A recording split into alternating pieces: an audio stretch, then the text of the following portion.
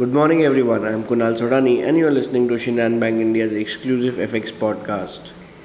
US consumer spending rose less than expected in May as motor vehicles remained scarce, while higher prices forced cutbacks on purchases of other goods, which acts as another sign that a rebound in economic growth early in the second quarter was losing some steam.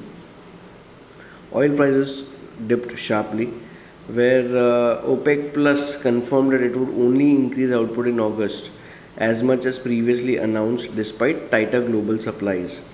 So previously, OPEC Plus had decided to increase output each month by 648,000 barrels per day for the month of July and August. Canadian banks will be closed in observance of Canada Day. Markets are now focusing on the Eurozone inflation data, which is due today, to get a better sense of how aggressive the ECB might be in hiking rates. In terms of important data points, we have Spanish, German, Italian, French, and Eurozone final manufacturing PMI numbers. We also have PMI numbers of UK and US, and we have the CPI flash estimate number for the Eurozone.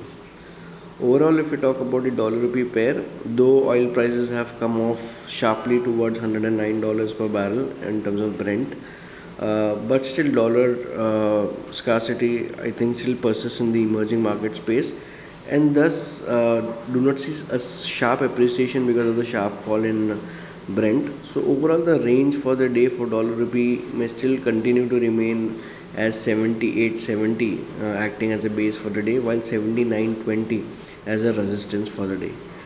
So that's all from my side, friends. Wishing you a very, very beautiful day.